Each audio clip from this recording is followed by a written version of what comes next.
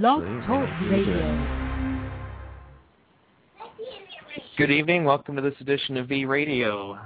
Tonight I'm going to be talking about a recent blog post that I made on both BostonT.us and the V Radio blog, which you can see by visiting v-radio.org.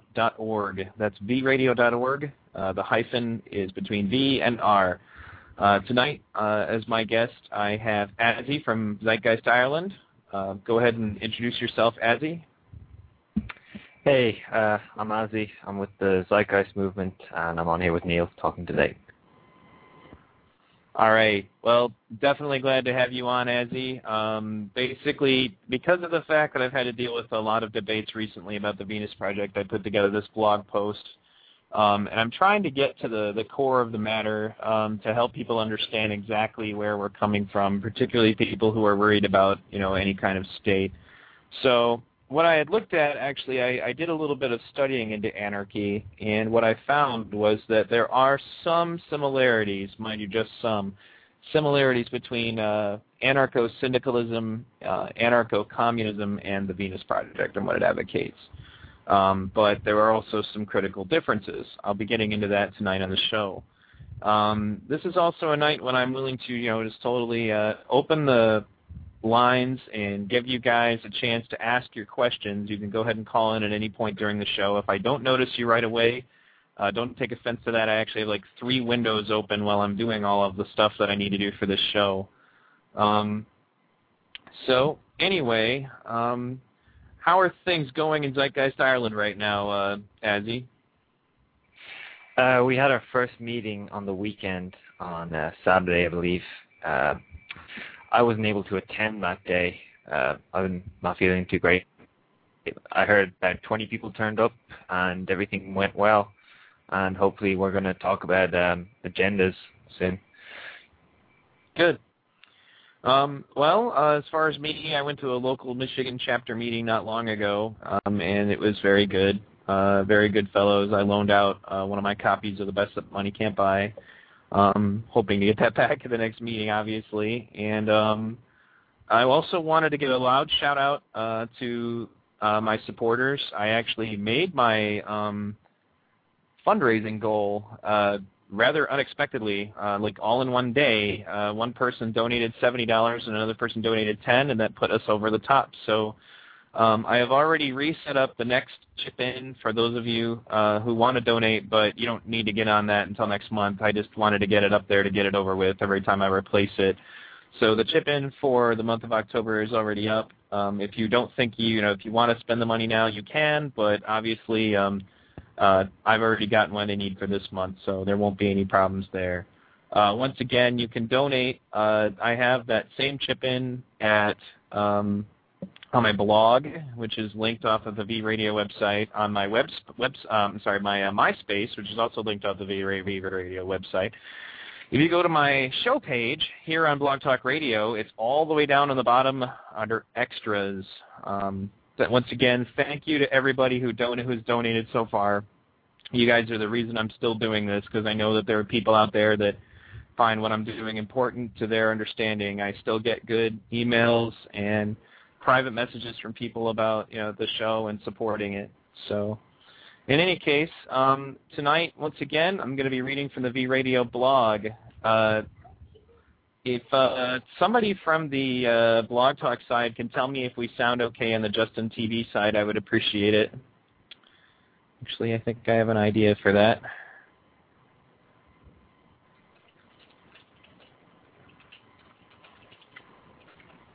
Real quick, and then that'll come up. But I ask the people over at Bold Voices TV if they can hear me clearly or not. Excellent, excellent, good, it's coming in. Yeah, basically, in order to do this right without any kind of sound problems, I have to actually broadcast on 2 different computers at the same time. You can believe it. But it gets me the best sound quality, and it allows me to continue to do what I'm doing both on Blog Talk Radio and on Bold Voices TV. For those of you who haven't checked out Bold Voices TV, basically you can go to, let me see if I can pull up the link here. I got my window kind of marginalized right now. But, it's just that simple, boldvoices.tv, and that will bring you to check out their network. We are featured as Zeitgeist TV on that network. I'm going to tell you ahead of time that the channel is by no means in any way, the chat network is by no means in any way really censored. So there's behavior that goes back and forth towards that, but generally you'll get some good conversation there. The network has a lot of different people who are doing efforts like mine for different causes. I think I'm the only Zeitgeist channel on there, though. So anyway, tonight it is my intention to cover some questions that have been asked. I'm not going to be asking the questions pertinently, but I basically composed this piece and a little while back because I wanted to be able to translate our ideas to anarchists. The idea really is that although officially the Venus Project would prefer not to be referred to as a school of anarchy, it has all of the major elements of anarchy in that there is no state. It would obviously be a version that would deserve its own adjective, and that's what I'm going to try to describe now, is if there was a school of anarchy set up for the Venus Project, I would probably call it virtualism, meaning by computer. It combines a few different elements. I'll probably just get to reading here. And once again, I also want to comment on this subject is the Resource-Based Economy Caucus, based out of the Boston Tea Party, is getting a lot of buzz on various blogs. And at some point, I actually plan on debunking one of the radio shows that was done recently by the secretary of the party. For those of you who haven't already checked that out, you can go to bostontea.us. Boston is in the place. Tea is in the drink. It doesn't cost anything to join. You can join my caucus or not. The platform is very simple. It basically states that they oppose increasing the size of government for any reason, and they support reducing the size of government in all fashions possible. That's not the exact wording, but if you see the platform, it quite literally is about like a page. If you go to v-radio.org, you can also see, like I said previously, a link to my blog. I've been updating that now regularly. And we're still having that debate on Independent Political Report, which is one of the most populated, basically the most well-known third-party news networks for basically it's kind of like a newspaper, really, an online newspaper. And it gets several 100,000 hits a month. And we have an article there based on the Resource-Based Economy Caucus, and the debate has been very interesting, to say the least, as free market capitalists kind of weigh in to make their points. I did want to actually share something with you that's not in this recent thing that I'm getting ready to read. Was kind of my analogy, and it occurred to me that anarcho-capitalists who don't want a government seem to want to replace the government with money. Now, before you automatically discount that idea, if you happen to be a free market capitalist, consider for a moment that basically in a free market capitalist system, with particularly an anarcho free market capitalist system, you would be in a situation where money was the final authority. Money would become the new government. Those who had more of it would have more power. As long as you have money as an exchange medium, you're going to have this problem. It doesn't matter what system you're in. At least that's what we hold in the Venus Project. So anyway, now I'm going to get on to this blog post. I called it, at least on bostontea.us, I called it Further Explanation of the Venus Project. The Venus Project advocates phasing out of the monetary system of exchange in favor of a resource-based economy wherein all of the resources of a given community are declared as the common heritage of all the community's people. Like anarcho-communism and anarcho-syndicalism, the Venus Project advocates the abolition of the state, private property, and capitalism in favor of a common ownership of the means of production. Rather than focusing on labor as a means of exchange, as with anarcho-syndicalism or anarcho-communism, proponents of the Venus Project feel that the need for labor can eventually be eliminated entirely through automation.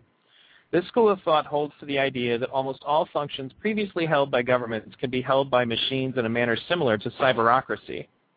With computer networks that are designed with sensors to continuously gather data on the status of the Earth and react accordingly, this cybernetic system would facilitate the rapid transmission of relevant information from the source of a problem to the people or automated machines in position to fix said problem. via a system of interconnected computer networks and automated information sorting software. Human decision makers would only be called in case into use in the case of unusual problems, problem trends, or through an appeal process pursued by an individual. It should be noted that this computer system will only be used to automate the infrastructure of the society, not to rule the people in it. People often pose the question, well, what if someone hacks into the computer? Let's compare the advantages of an automated infrastructure rather than one administered by people and the benefits of computers over politicians. Okay, let's say that your extreme situation takes place and someone hacks into one of these computers. The computer makes a better administrator because it cannot be bribed, it has no ambitions, and has no mental weaknesses. It has no ego and no agenda that it is not specifically given. If it is programmed to do something incorrect, then such a thing is traceable to its source, particularly since we would advocate all actions done with any system like this to be totally transparent. Now, take a politician. A politician can be corrupted by an untraceable conversation, a transaction with some financial institution, etc. When a political system with people in it is being used, tracing the problems is notoriously difficult. Ad campaigns come election time are very good at convincing people the person is a good candidate, whereas with a computer it's not corruption, it's a technical error that can easily be corrected. Rather than listening to CNN tell us that a politician has an affair, we can just print out the computer system history, and you don't have to wait 4 years to replace the computer if it is not working properly. Once again, it is important to note that we are not talking about computers ruling people. The computers basically function to automate the infrastructure of the society, rather than, say, a sewage department of poorly paid state employees or a private industry bent on cutting as many corners as it can in the name of profit. When a sewer pipe breaks, sensors alert the computer. This computer does not have a fat pension, has not been persuaded by any lobbyist to contract some other company to do the job with no-bid contracts. The computer alerts the automated systems designed for the purpose of repairing the sewer pipes. The sewer pipe repairing robots do not belong to any labor unions that want absurd pay increases beyond what any infrastructure can hope to pay. They also don't have managers who don't care about their family outings and vacations. They don't get sick or tired, and they don't get lazy to get paid more by taking longer to complete a task. They also don't mind handling raw sewage. This is a plus. Venus Project advocates disagree with the notion. Actually, you know what?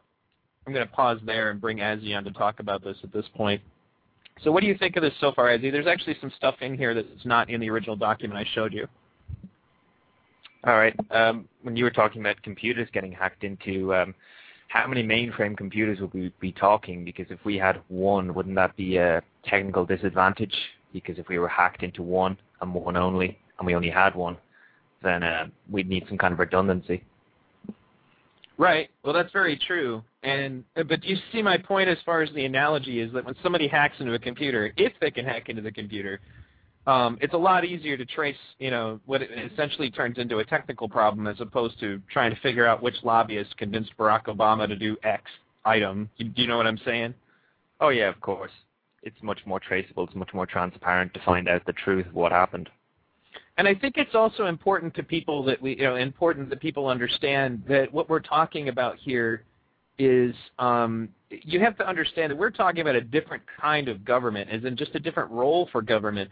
Government is no longer an issue that basically wouldn't be ruling over people, because we're basically talking about a government whose only function really is to work with the infrastructure.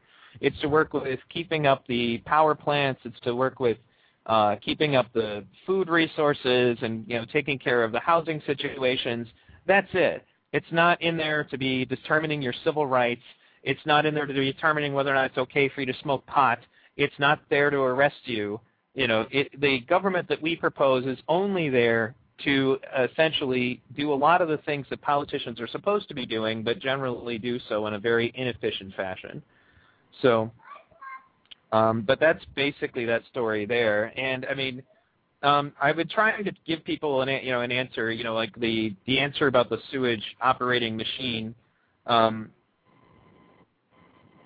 A sewage operating machine that basically goes around and repairs the pipes and doesn't have any of the problems that we talked about earlier. that come up from situations like that. I mean, do you see what I'm saying in that analogy?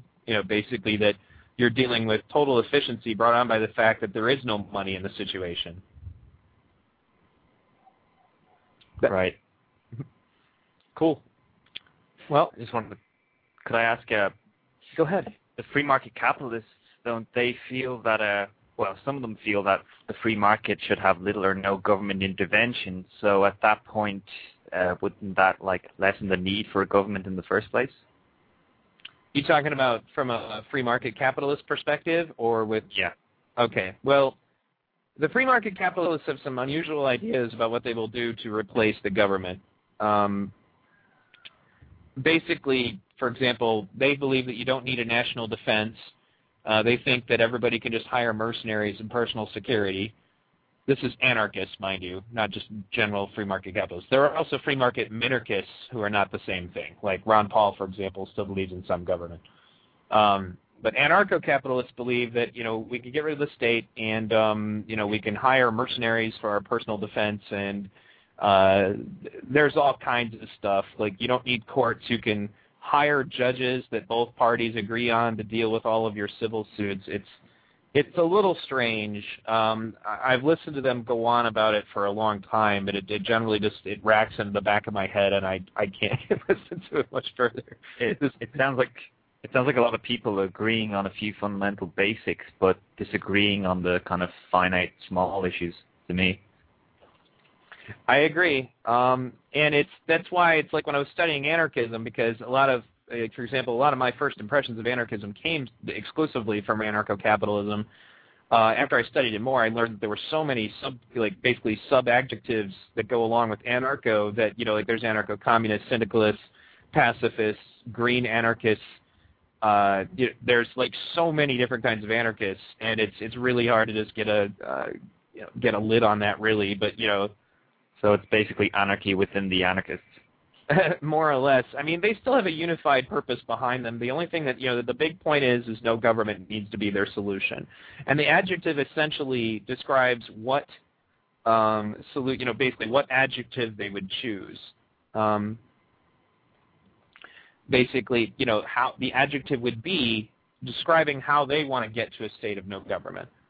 And that's kind of where they're coming from there, for those of you who didn't already know. If anybody would like to call in to V-Radio today, it's at 347-945-7747. I'm going to post that number in the various chat rooms, and we will see if anybody wants to call in and talk to me and Azzy today about this subject. Ask any questions. We are here to answer them. We have been accused recently of not answering questions, so I'm giving people an opportunity to come on the show and ask them directly. But bearing that in mind, let me bring up the chat here and see what's up. Make sure everybody has the number. And monitor the switchboard. Okay. Now, this is a lot of people have been asking me about what the difference between the Venus Project and communism is. And in many cases, I had to look at the other than the obvious, because you get into these arguments with people. You give them the most obvious ones, which are the fact that we don't advocate prisons, law structures, police, things of all that. Eventually, we'd like to see go away as soon as the system starts up. But they generally say, well, that wasn't part of the original Marxist theory anyway. What are your real differences with real communism? So I go on with what I said about this. Venus Project advocates disagree with the notion that many anarcho-communists hold that people will spontaneously commit themselves to labor for the betterment of the community, and instead seek to use technology to automate menial labor, allowing mankind to focus on researching and developing better technology to improve the standard of living of all people. The Venus Project advocates contend that education, housing, food, and all of the necessities of life could easily be provided through the intelligent management of resources and the proper application of technology. It is egalitarian in approach, utilizing the scientific method to find the best possible standard of living for all people involved in a given society. If you don't agree with the findings, you are still free to conduct your life any way you wish. The Venus Project advocates reject any form of social class or social stratification. In addition, they believe that the environment must be protected through the use of sustainable and recyclable forms of energy and production. that all goods produced should be done so with sustainability and efficiency in mind to minimize waste and maximize quality, and that all communities should be as self-sufficient as possible. So, did you have any comment on that? I don't actually. No, Well, I'm going to answer somebody, More Cowbell, one of our listeners on Bold Voices, asked, how many people do we need to test this economic model? Well, More Cowbell, one of the things really about this is that it doesn't really require a lot of people. You can actually just do it yourself. People are already doing essentially what we're proposing in a lot of ways by getting off the grid and becoming completely self-sufficient to the point that they don't even really need money. People who basically would hook up to, they've got their solar panels or whatever going, off-the-grid technology. They build their own hydroponic farms, maybe greenhouses, and they have enough land to the point where they just sustain themselves. And that's an example of how just one person could even do this, one family even. There are examples of, like, if you remember, I don't know how long you've been with us, obviously, I know how long you've been with us, Mark Cowbell. Ebockerville on Ron Paul TV used to play all kinds of stuff about off-the-grid living. You want to talk about real freedom. This is the reason why we feel we have real freedom. We're talking about a sustaining society, a self-sustaining society where you're not enslaved to anybody, where you don't have to work for anybody, where you can easily take care of yourself. That's what we're talking about. We believe that the whole, working situation, basically being made to work, is part of basically to us is a spit in the face of freedom. This is all about trying to give yourself as much of your own free time as possible. So, anyway, bearing that in mind, where was I at? Okay, here we go. This is more about capitalism. The Venus Project advocates reject any form of social class or social stratification. Nope, already read that. This school of thought holds that capitalism and the accompanying motive to make profit too often lead to corruption and creation of social class, leading to pollution, war, and the exploitation of the workforce. A major point raised by advocates of the Venus Project is the existence of technological unemployment, that is, unemployment created by innovations in automation technology, eliminating human labor at an ever-accelerating rate, as employees seek to minimize their workforce, therefore minimizing wages paid from profits. Free market advocates have long argued that technological unemployment is a fallacy, stating that any unemployment created by machines will be absorbed by the production of the machines themselves. However, people who support the Venus Project believe that most of those arguments were made in a time when technology was far less advanced than its current state today, where machines make machines. Venus Project's advocates point out that the only labor force that can effectively compete with an automated machine is slave labor. The same conclusion has already been reached by profit-motivated business professionals who buy their products from factories in the third world, where working conditions are extremely profitable, but equally inhumane. The economic situation that is created when massive unemployment becomes a permanent state of affairs rather than a problem that ebbs and flows with time will be a disaster.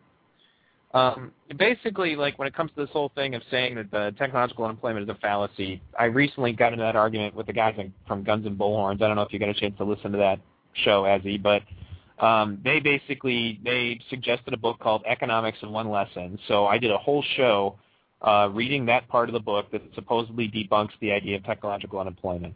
Now, one of the things about this in regards to this, in fact, a lot of the mainstay books about Austrian theory come from a really long time ago. The book in question was back from the 40s. And as you can already guess, this is the reason that we feel that it's an archaic way of thinking, is that anybody who is essentially writing a paper back in the 40s, if they were an engineer at the time, would not be qualified to be an engineer anymore. And the reason why is because technology vastly changes. And the rate at which that technology is increasing and improving is accelerating exponentially as technology helps to create even more technology. In the book in question, they basically went on to say, well, let's say this one group of people, is put out of work by these sewing machines, that are making these jackets, so therefore they don't need to be making them. They said that workforce basically went through 40 years of poverty. And they kind of acted in the book like that was acceptable, the whole 40 years of poverty. But in the end, it was okay because eventually everything worked out because, the manufacturing of these machines brought more jobs.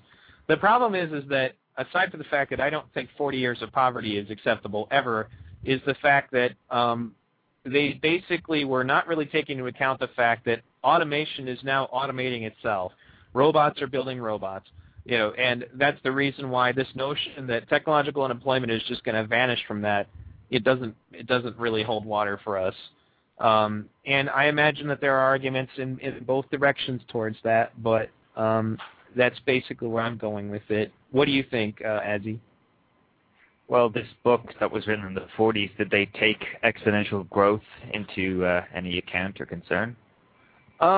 Well, they basically said that history proves over and over again, at least people like to quote this a lot, that it's always a problem. The technocrats show up and they panic and they say, oh, God, all of our jobs are going to go away. And then, a couple of years go by and they're proven wrong. And my take on it was that, yeah, that was true back then. The technocrats were probably panicking a little bit too early. That doesn't mean that they weren't correct, that it was going to happen eventually.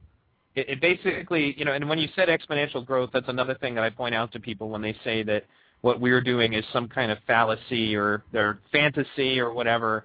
As I say, it is probably a lot more utopian in the long run to believe that we can maintain a linear consumption cycle on a finite planet, a planet with finite resources, okay? As was revealed in the great little documentary, 20 minutes long, The Story of Stuff. You can check that out on thestoryofstuff.com if you haven't already seen it. It lays it out in very simple terms, and I would have to say it's a very good little documentary. But does that answer your question, Azzy? Yeah, I guess that answers my question. I'd agree with you that I'd say the capitalist free market society in itself is a utopian concept when, to us it's really a dystopia. And that's usually what utopias turn out to be in the end. Well, it's basically, one of the things that I did is I read, of course, some of the different arguments that the other anarchist schools had about anarcho-capitalism.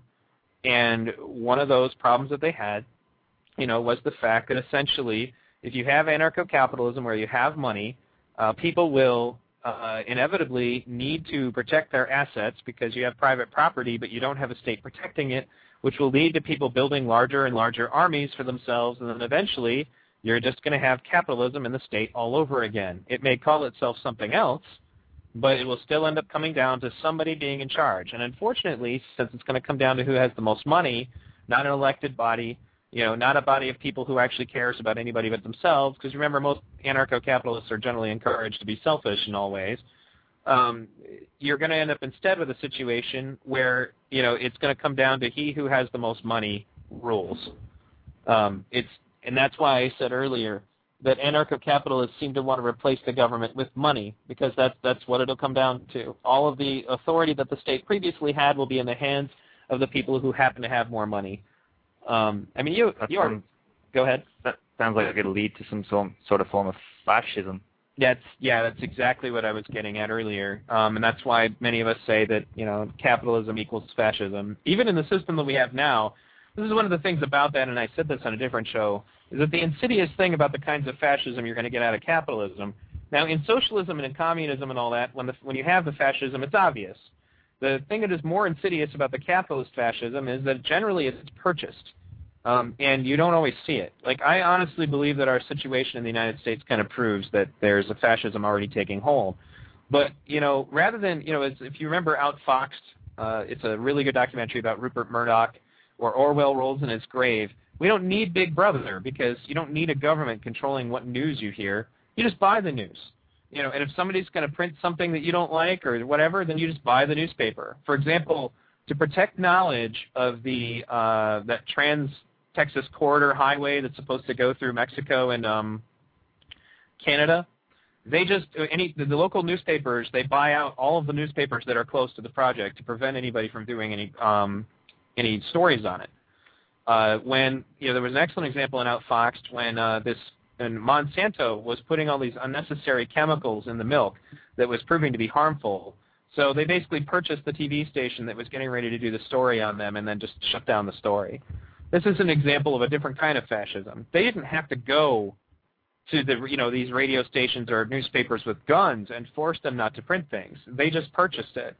And I have yet to hear anything from a free market capitalist as far as to what the solution to this is going to be. generally their answer is that somehow the consumers are going to be the balancing factor, and it never ceases to amaze me how most anarcho-capitalist libertarians and such are against the idea of direct democracy because they feel it'll be mob rule and that masses of people are not well educated and not a good way to arbitrate things.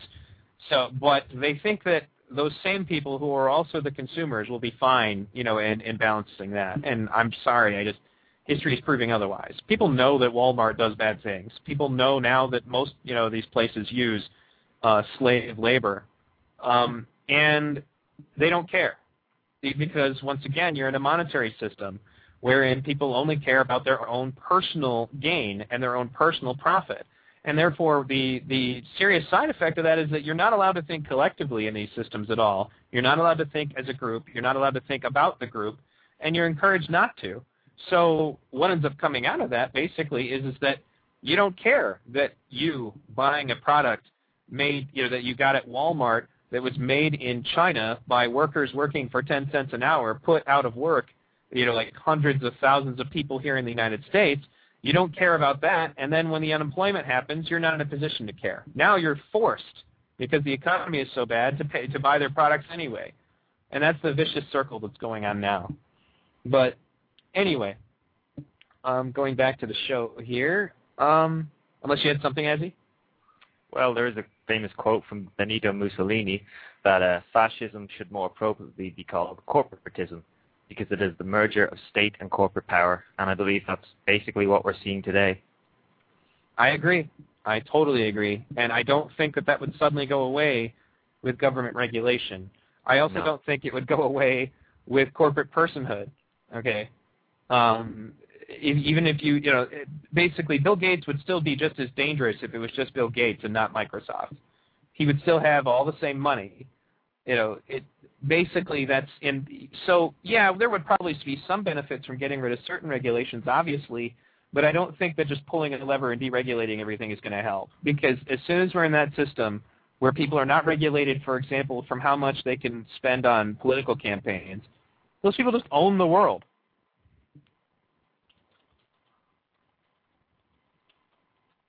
Sorry, I'm just telling people to go to Zeitgeist TV. If you're having trouble listening on Blog Talk Radio, go to Zeitgeist TV or go to Bold Voices TV to channel 27, I believe it is Zeitgeist TV, and you can listen to it there. I think I have a link to that right now. I'll go ahead and put it in the chat for the people who are having trouble. But, yeah, you can listen to the show at this link, and it's coming in good there from what I've been told. All right. Phoenix, go ahead and load up Zeitgeist TV and tell me if you can hear it fine. Kanzar suggests that they would own the world too with Mr. Gravel's proposal. The major difference about that and basically the NI4D, the direct democracy thing, is that there actually are limitations in the NI4D to prevent people from actually donating too much money to one of these initiatives. And the other major quality control about this is that because it's in the hands of the people, if the people vote on a bad referendum, then the people will be in a power to change it. When elected officials make a bad law, they're not inclined to change it. And in fact, they're inclined to try to defend it because they don't want to look stupid for the next election. That's why you have guys like Bob Barr who, although they claim that they're, against the Patriot Act now that they voted for, if you get them in the right circles, they never just come out and say it because they don't want to look bad. So, but I can get into that at another time. So let me go ahead and go back to this. Oops, I accidentally closed down that window. Actually, it looks like I accidentally closed down all of my windows. I'm not sure how that happened. I think Firefox crapped out on me. You still with me, Azzy? I'm still here. That's weird. All right. Sorry to everybody who I just accidentally lost your channels for my chat room. I don't know what happened there. I'm going to go ahead and bring up all these things again. But anyway, did you have any comment on anything that's been said so far while I'm doing that? No, not really. I just think we should try and move on to the blog that you were talking about. Okay. So let me bring up all these chat windows again. so I can monitor the show. Once again, thank you for tuning in to V Radio. Oh, hold on. There we go. All right. Bringing that up. We're almost good to go now. Once again, sorry about that, folks. Firefox just totally crapped out and just quit, as if the whole program wasn't even running. So, and I will bring up the, oops, wrong one. I'm going to bring up the chat room for Bold Voices again, in case anybody has any questions over there. Thanks again, once again, for tuning into V Radio, and thanks to everybody who supported it so far. You guys have been keeping me on the air, and I really appreciate that. Once again, check out vradio.org, and there you'll see links to various V Radio issues, such as my blog, which actually has everything that I'm getting ready to read posted on it right now. There we go. Everything back up and running. That was really strange. Never had Mozilla just vanish like that before. Okay. Oh, that means also that I need to bring up my switchboard again. That's just peachy. But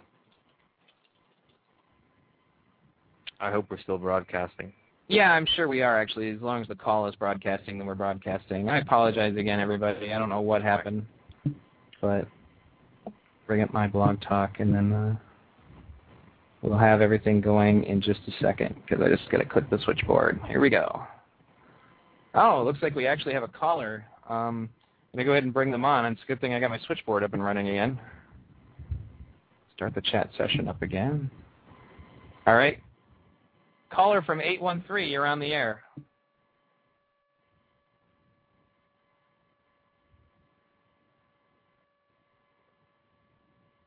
Caller from 813, you're on the air.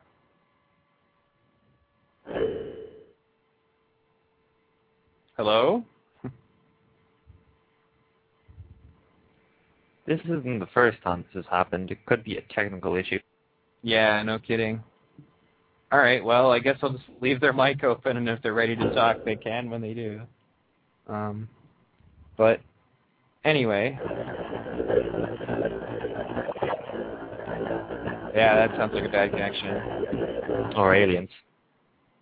Oh, aliens called into the show. That's pretty cool. How was District 9? I love District 9. That was an excellent movie. Actually very pertinent to a lot of different things in this movement. But anyway.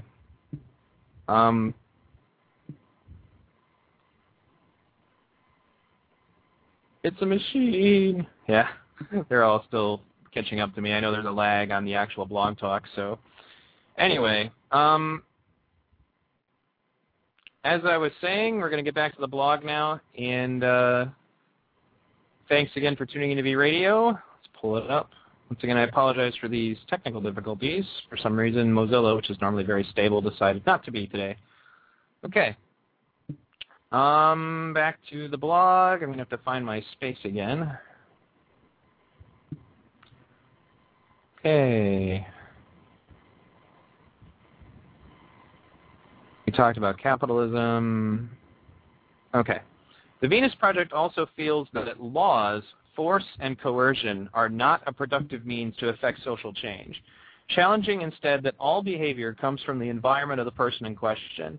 The circumstances by which people are currently defined as criminals would be examined closely to determine the root causes of behaviors in order to determine how best to help the individual so as to eliminate these aberrancies in the future. This school of thought holds that the idea that crime is generally a direct reaction to the scarcity of the necessities of life or through neuroses caused by the stresses of the situation of said scarcity. And that this can be overcome through the creation of abundance. Personal choice is absolutely respected in this school of thought. This is important because this comes up all the time.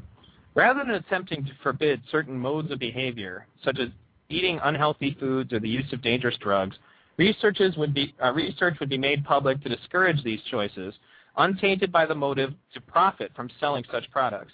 Education would be centered on the cultivation of creative and analytical thinking, empowering people to solve problems and provide solutions. Now, the big point about this basically is this. Say you want to eat, cheeseburgers And obviously, because the Venus Project doesn't actively produce unnutritious food, we're not going to stop you from eating cheeseburgers, and we're also not going to stop you from using drugs. We will, however, without the monetary system to taint it, we will research into the effects of you eating cheeseburgers and the effects of people doing drugs, and make that information public. And then information will have a lot more impact because people will know that the research in question was not motivated by a drug company trying to get people not to use marijuana because they don't want people to be able to grow their own painkillers, or McDonald's trying to research and say that its food is completely healthy because they want to sell more burgers. These are examples of the reason why in the past such research was not as much of a deterrent as it should be. And you always end up with people on two sides of the coin because there's money to be made. When you actually have researchers that are devoted towards the purpose of really finding the truth, then people will still be free to make their own choices, but the difference is that those choices will actually have, real, legitimate information. Now, it also values the use of the scientific method and logic in all decision-making, stating that the best way for all mankind to live the best possible life will only be clear through rational thinking that has been tested for its validity.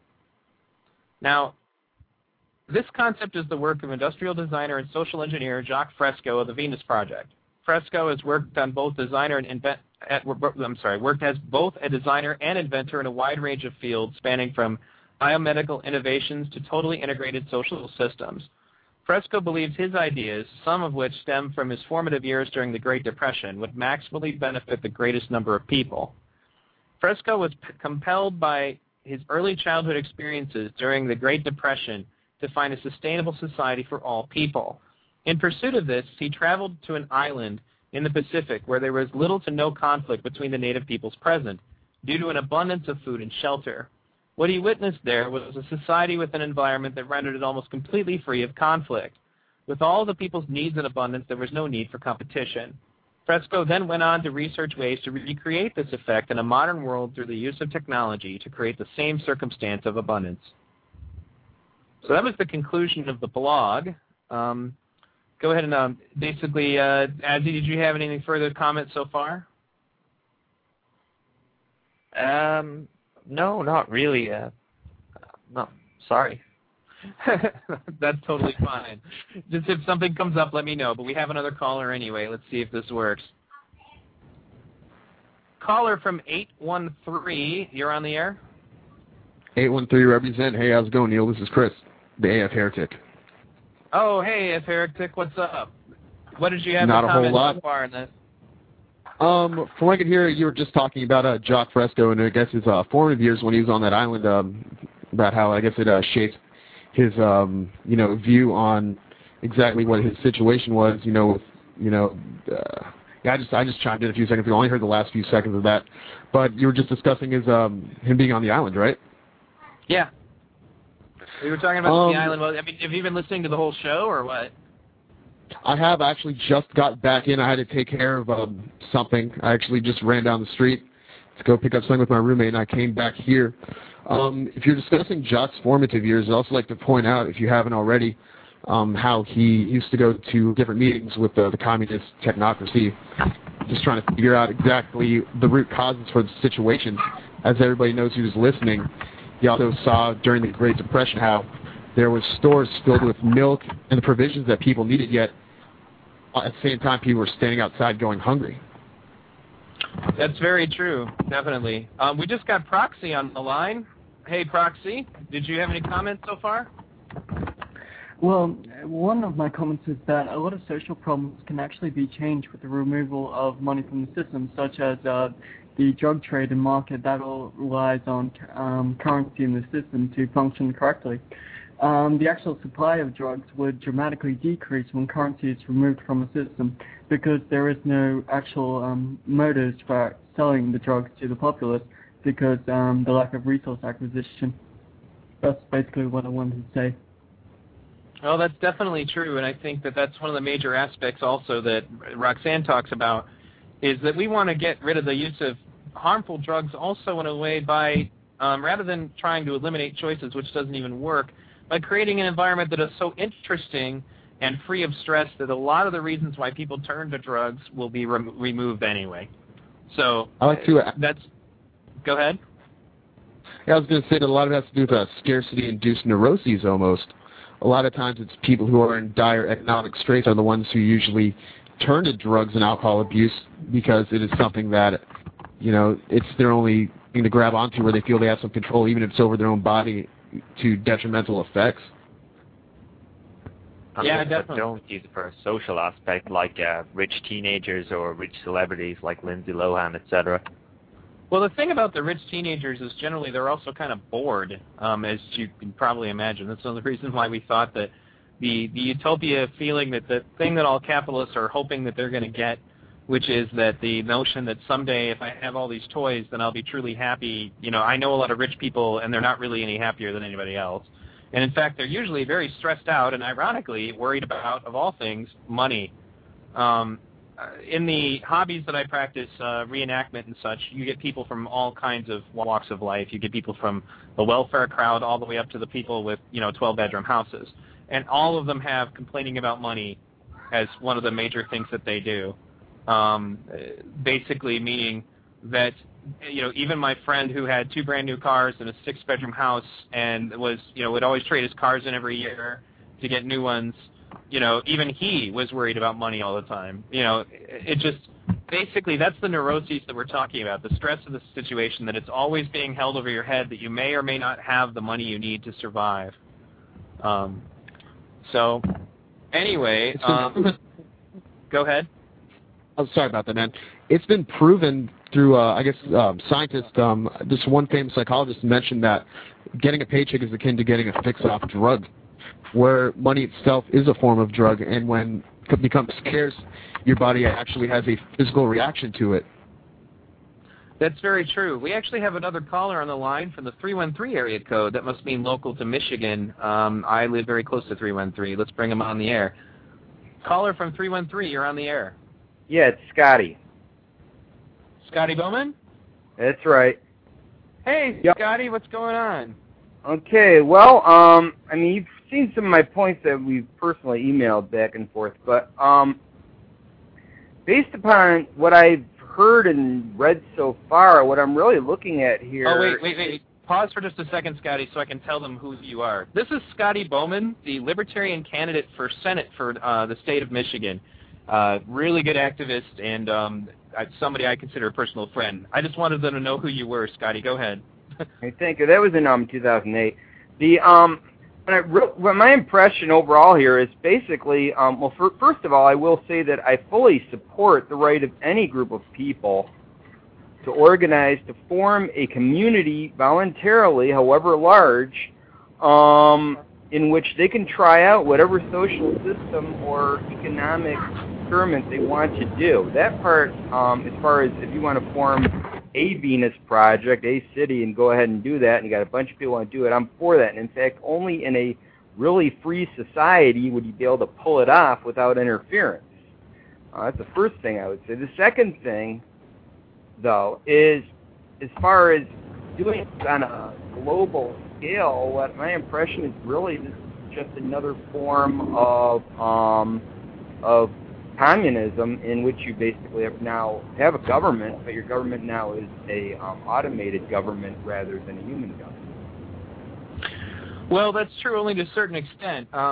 Communism had a major weakness in that it kind of expected that people were just going to contribute, and we know that that doesn't work. I have a friend of mine who went to Russia once, for example, and there was this guy just tinkering around with something on his porch, and he asked him, do you guys ever go to work? He's like, well, yeah, we go to work if they show up and make us, but we don't really go to work otherwise. Nobody really wants to do that kind of menial work. That's the reason why we suggest that you should automate it. As far as a global scale, that's still only going to happen voluntarily. If people on a global scale decide that they want to live their lives sustainably, then that's fine with us and we encourage it.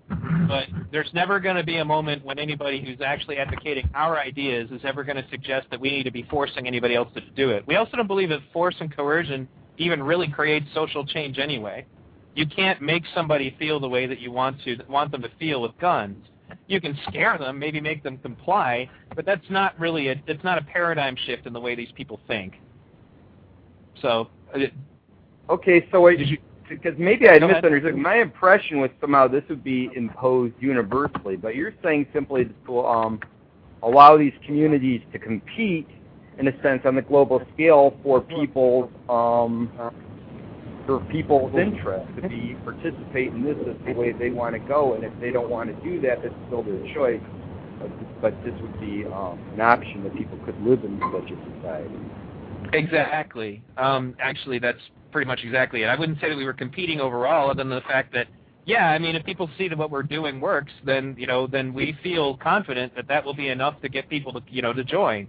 And if they still don't want to join, that's totally fine too. I mean, I talked to Jacques about, for example, the Amish people. The Amish people's religion pretty much prevents them from using technology, and his answer to that was, well, we'll make things available to them. If they want to join, they can. If they don't want to, they don't have to. So that's basically how this works. There's no conquering the world going on here, and we don't want to take anybody's rights away. If you want to trade, if you want to use money, go ahead. It's just not what our society is about. And that's basically what where I was coming from on this. What I usually try to explain to people this is that our idea is that people should be living sustainably and hopefully totally free of the need for money. This is not about taking your rights away to have money. This is about making obsolete. Can you? Okay, well then I would say wait. I'm sorry. No, it's okay. His proxy's kind of loud. I wanted to ask him to mute himself.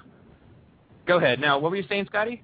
No, in that case, because I was looking at, I was thinking of this as like essentially pushing other things out of the way, but it sounds like the way you're presenting it now, that it's actually not incompatible with libertarianism or even laissez-faire capitalism, to the extent that within that context, in other words, that where you'd be allowed to go ahead and form a community that is like this, that the principle of laissez-faire would mean that all government would have to leave their hands off, because you would have a voluntary arrangement with your citizens or members or participants, or however you want to say it, just label the members of the community.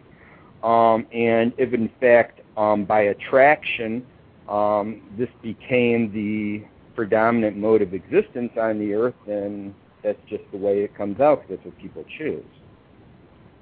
Right, and basically, like I said earlier, we're confident that people, if given the opportunity, will do it. We actually think that a lot of people would already be doing it. A lot of people are not even aware that there is such a thing as off-the-grid living. A lot of people are not even aware that they can get rid of their electric bill. They're not aware that they can grow their own food. And in fact, those arts, the skills, even just gardening, a lot of people don't even have a clue. There was a time when nobody on this planet did not know how to garden. To give you an example, I usually use this one as like in Little House on the Prairie. Way back, I'd say, I can't remember when that was basically when that was timed. It was sometime during the Old West. And their father, Mr. Ingalls, would go to the general store if he had to. But for the most part, he didn't really have to do that very much. He had his own farm, his own land. His wife could make their clothes. They would go there every now and then to trade for maybe a couple of items, maybe some tools, but for the most part, they were mostly self-sufficient. And that sort of knowledge is kind of going away, which unfortunately just makes us even more dependent on the money system. And libertarians and members of the Venus Project certainly agree on the fact that the fractional reserve system is a scam. It's one of is that although we understand that a lot of people think that if we switch to sound money, everything will be fine, but the answer I usually give them is again, because it just keeps happening. We just keep having to do this. Every so many years, you can get another Federal Reserve or another central bank or another fractional reserve system. I mean, you can sit and watch the Money Masters. It's like 3.5 hours of how many times it's happened again and again and again. And that's why we advocate just removing it from the scenario. That's just how we choose to live. And once again, there's nothing. That's one of the reasons that actually is I've had to disarm a couple of libertarians about the same subject, is because the first thing they jump on is they immediately assume that we want to establish some kind of super state that's going to round people up and force them to do this. And it's not just that we oppose that morally, it's that we don't even really think that's effective. I mean, how many people that have ever been oppressed have ever developed the values of the people who are oppressing them? It doesn't work. I mean, yes, it's hostile, of course it's immoral, but it doesn't work. That's you have them the whole time hating you and anything that you represent. They may not be talking about it, but they don't like you.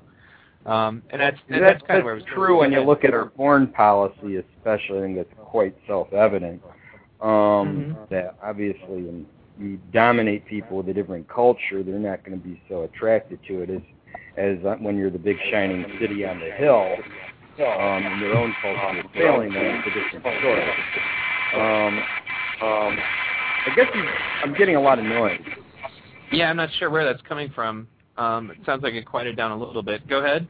Yeah. Oh, and well, you remove my moral objections, but then it still get back to the ethical issue of, okay, you now have a distribution system, okay, that's based on the assumption, basically, that whatever people ask for, they can have.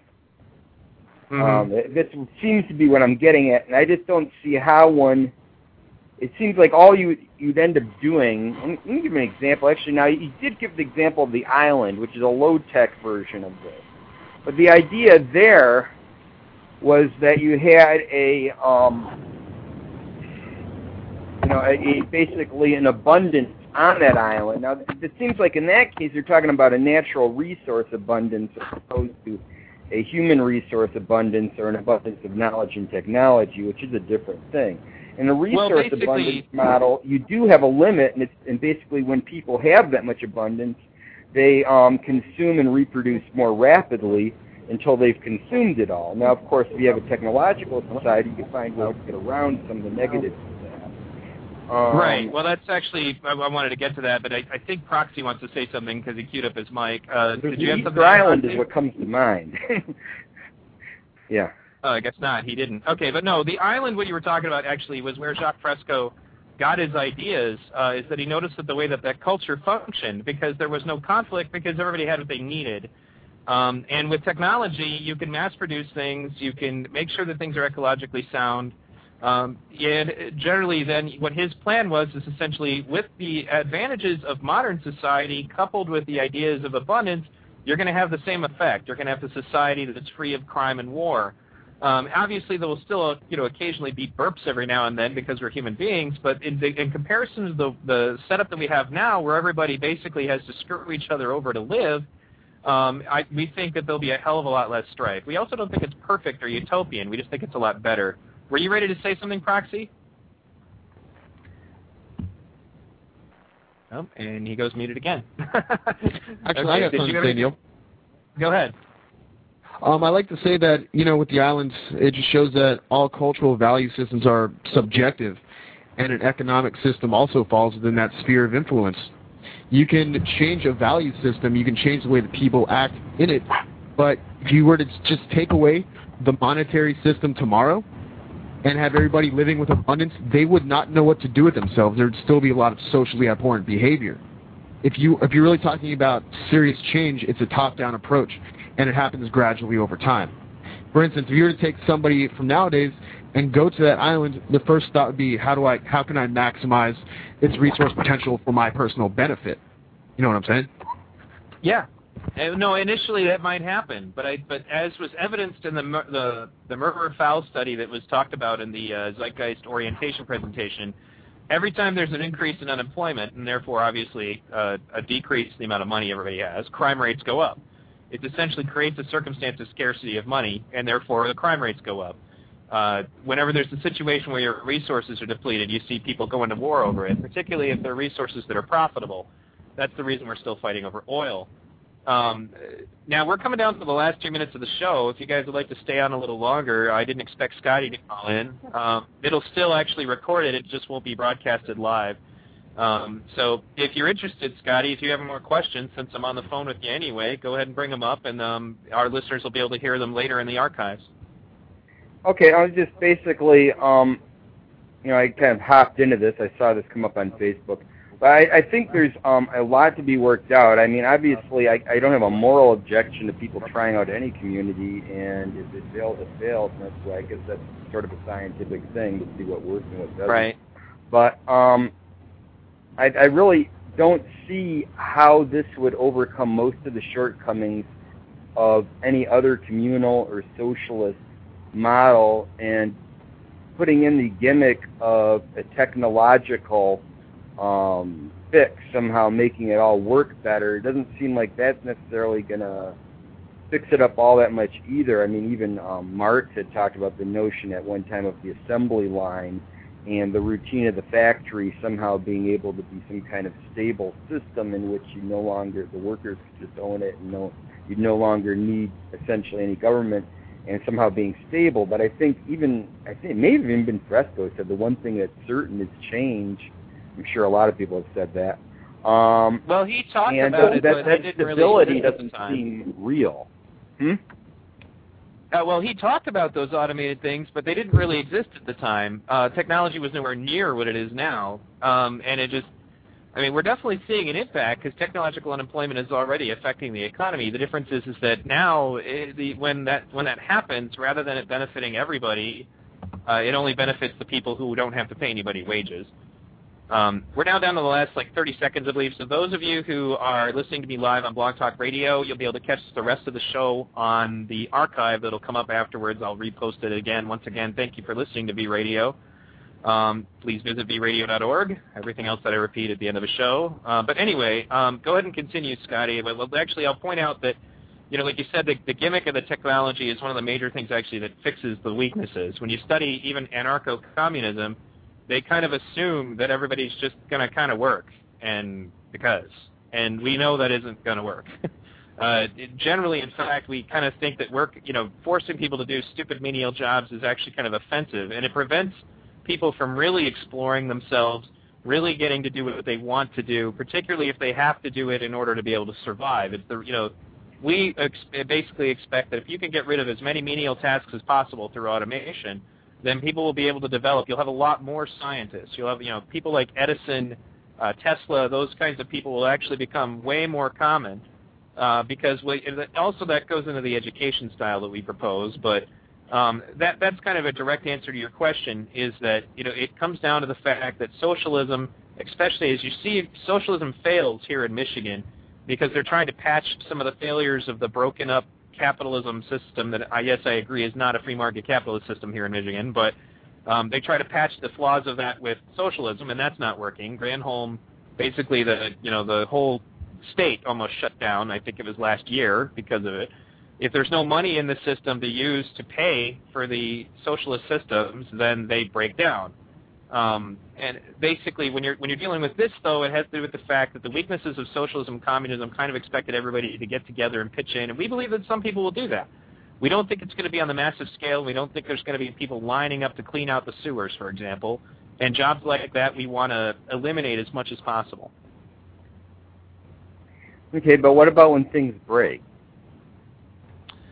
You could still end up having, obviously, there'll still be some people who specialize in fixing stuff. Some people actually enjoy that job out of hand, but in addition to that, robots can be programmed to fix other robots. It's actually happening already.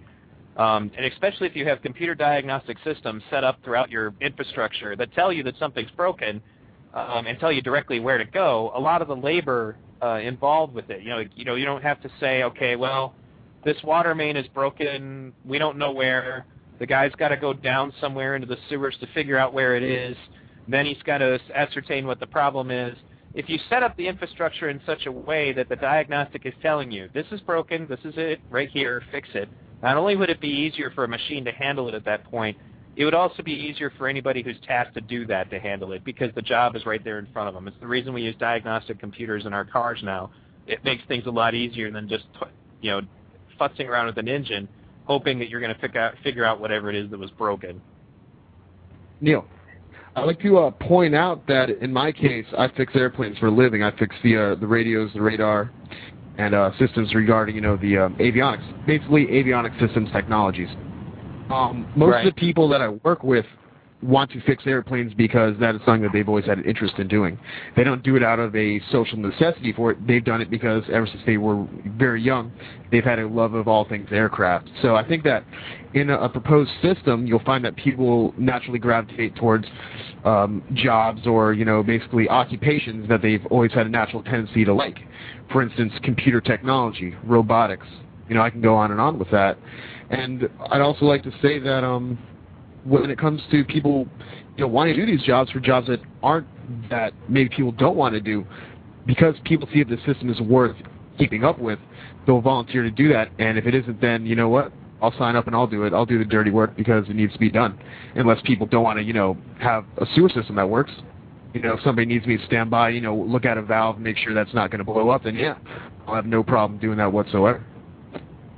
Well, that's actually, you know, I share that because I really wanted to get into robotics when I was a kid. I still do. I love robots. I'm very fascinated by robots.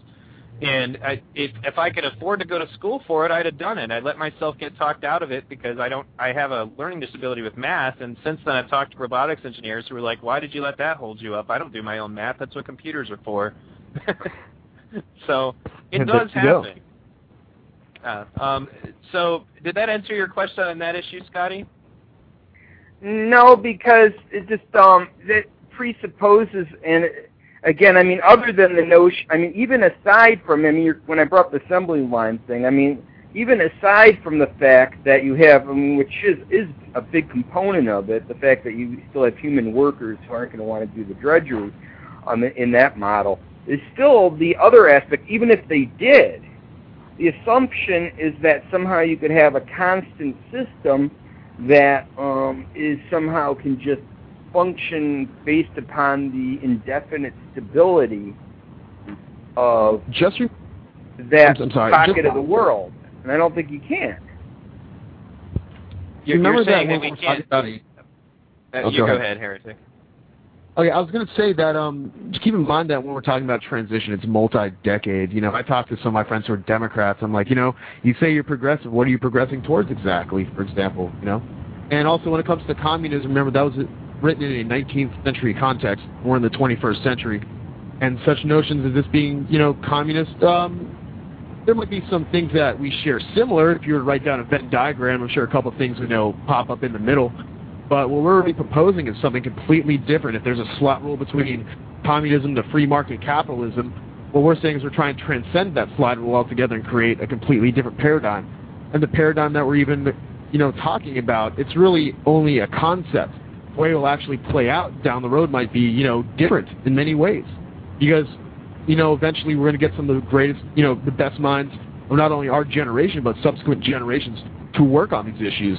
And automation on a scale that we're not even prepared to deal with nowadays is going to be happening just 15 years from now. I don't know if you're familiar with people like Ray Kurzweil, for example. He says some of the most like groundbreaking things, and he backs it up with serious numbers. And that's why he's attracting huge audiences. He has, I think, 2 major motion pictures coming out in the near future just on that subject alone. So when it comes to, you know, what we're trying to do is, you know, get with that historical baggage of a lot of these ideas because, you know, for instance, going back to the failure of communism, you had people like, you know, the Bolsheviks, you had Stalin. They totally took this idea and destroyed it. They destroyed it for everything it was worth and just used it as a means to dominate their population pretty much for their own personal ends. And meanwhile, they were living in huge palaces while the people were in, you know, 3-block long. Yeah, exactly. They were in 3-block bread lines. Meanwhile, the people who actually ran the program were living very lavish lifestyles. Yeah, we don't approve of that kind of attitude at all. We are egalitarians, for real. Not like Kim Jong-il pretending to be a communist and then sitting up in his palace, you know, with his inner circle while the majority of his, you know, North Korea can't even get electricity. But you were go ahead. I was going to think of it like this. You know, in most social economic systems, there's a top of the pyramid. What we're trying to do is raise everybody to that highest standard so everybody has the maximum control, not only of their lives, but to basically do whatever they want to do within the rules of the system. And I use system loosely. I mean, you know, in a sense, this is kind of a form of anarchy, but at the same time, it's the most democratic thing you can think of because everybody's raised to the highest standard of freedom. That's all I wanted to chime in with, you know. Well, yeah, and it should also be understood that our idea of a standard of freedom is just that you're going to have access to just about everything you want as long as it's available. And if it's not available, if there's some kind of shortage, then rather than somebody capitalizing on that shortage or making money on that shortage or even encouraging that shortage in the case of the oil industry, shortages are treated as like national security issues, so to speak, and then they're dealt with. You know, and if you can't like find more of it, then you replace it. That's how these things get done. So anyway, Scotty, did that answer your question? Oh, in a way. In fact, bringing up the shortage is exactly one example of where you would remove the stability. If you have a system that's working based upon a certain process. Materials come in at a certain input of materials. There's a certain source of energy, and so on and so forth. That it seems like if you run out of something, then that system can't just run in a right manner. Now, you already did mention the need to include human beings. You mentioned things about programming and robotic technicians and so on at some point coming in. The robots aren't just feeding and fixing themselves. I just see, and then the other thing comes now. If the robotics are just working on that very basic system again, I don't think they'd be adaptable for that much change. And so then the other component comes in that if you make the robotics independently thinking enough in order to be adaptable, then they might just start to think in terms of not wanting to do drudge work either. Well, one of the other things that I should probably add in as a factor here is that when it comes to things breaking down, you have to remember that a lot of the breakdowns you get, like the fact that your cars are getting designed to be more and more plant obsolete, that they have experts who sit around trying to figure out how crappy can we make a product and still get away with it? Psychologically, how much can we stretch the trust envelope with our product and still make a profit?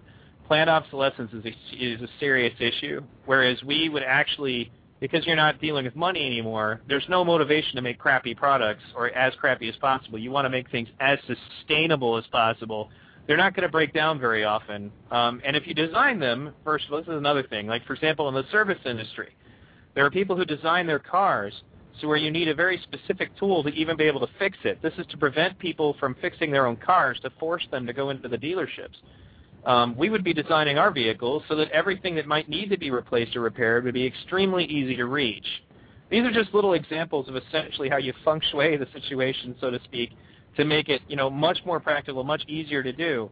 There will probably, obviously, during the transition, as, Heretic was pointing out, you're going to have situations where obviously there will still be work to be done. And that's why you start, obviously, with those who are volunteering. If they want to be involved, then obviously they're going to want to participate, and their motivation is going to come from different things.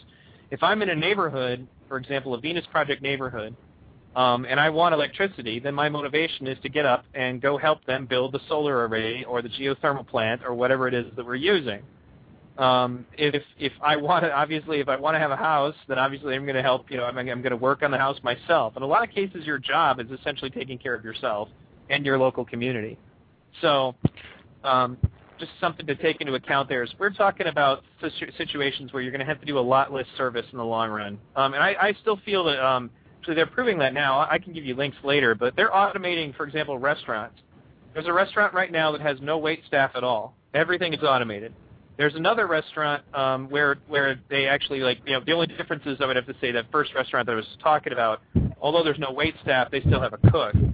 But there are also restaurants where the cooking is all done by robots.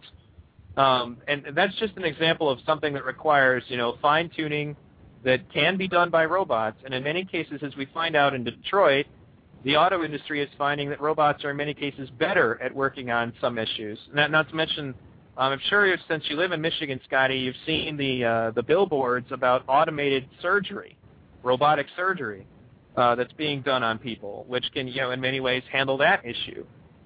There will still obviously be problems along the way, but in a lot of cases we think that the previous values that were given to technology will only apply to some degree, because what people are doing with technology now is basically, as we already stated, they're making it as crappy as they can get away with so that you'll have to go buy another one as soon as they can get you to get into the store to buy it. That kind of eliminates some of the problems of that part of the infrastructure. Okay, well, Neil, thank you for your time, and get in touch when this is set up so I can stop by for a visit. But I gotta get run right now. I got family members calling into my phone right now, so I'll talk to you later. Well, you're welcome anytime, Scotty. Thank you for calling in, and thanks for tuning in, and I'll talk to you later. Okay, thank you, Neil. Yep. Neil, I don't know how much longer your broadcast is going to be. Real quick, just to tell everybody, that was, once again, that was Scotty Bowman, the Libertarian candidate for Senate here in Michigan, 2008. Go ahead. I didn't have a chance to say it, so Lee's on the phone, but I think it just bears, repeating. I told some people this before. One of the people that I've met growing up back in Virginia was I guess the district manager of a Meineke or some sort of a, car maintenance place where, where you go to, get an oil change, they fix your engine, whatever. And he was saying that they do engineer it in so your car is meant to break down right after the warranty fails. So the warranty that you bought was essentially worthless, thus giving, the warranty company money. And then once the car breaks, you go in again to get it fixed. I just wanted to, point that out while you're talking about your cars and obsolescence. No, it's definitely the case. And, and also contributing to that, on the financial institution side of things, cars are often, like, for example, you'll notice people get a car loan, and by the time they're finished paying off their car, it's time to get a new car. I remember this friend of mine, he was paying off his Cavalier forever, and then he finally got it paid off just in time for it to break down and him having to go get a new car, which, of course, just means that you're going to go back into the bank and get another loan for another car. This is the way that these systems are set up to perpetually make money, and at that point, the human element is just not really included, except for those who are profiting. Did you have any comments on anything, Azzy? You've been quiet.